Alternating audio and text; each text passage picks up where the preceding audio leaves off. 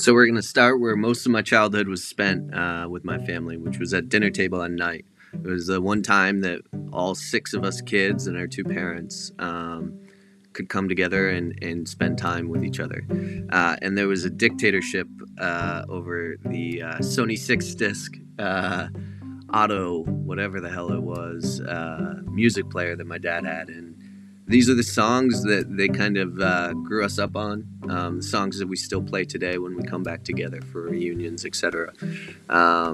Yeah, calling this one The Acquired Taste of Growing Up. Hope you enjoy, and find some new songs that you've never listened to before, or maybe explore some stuff that might educate you too after the episode. So enjoy here.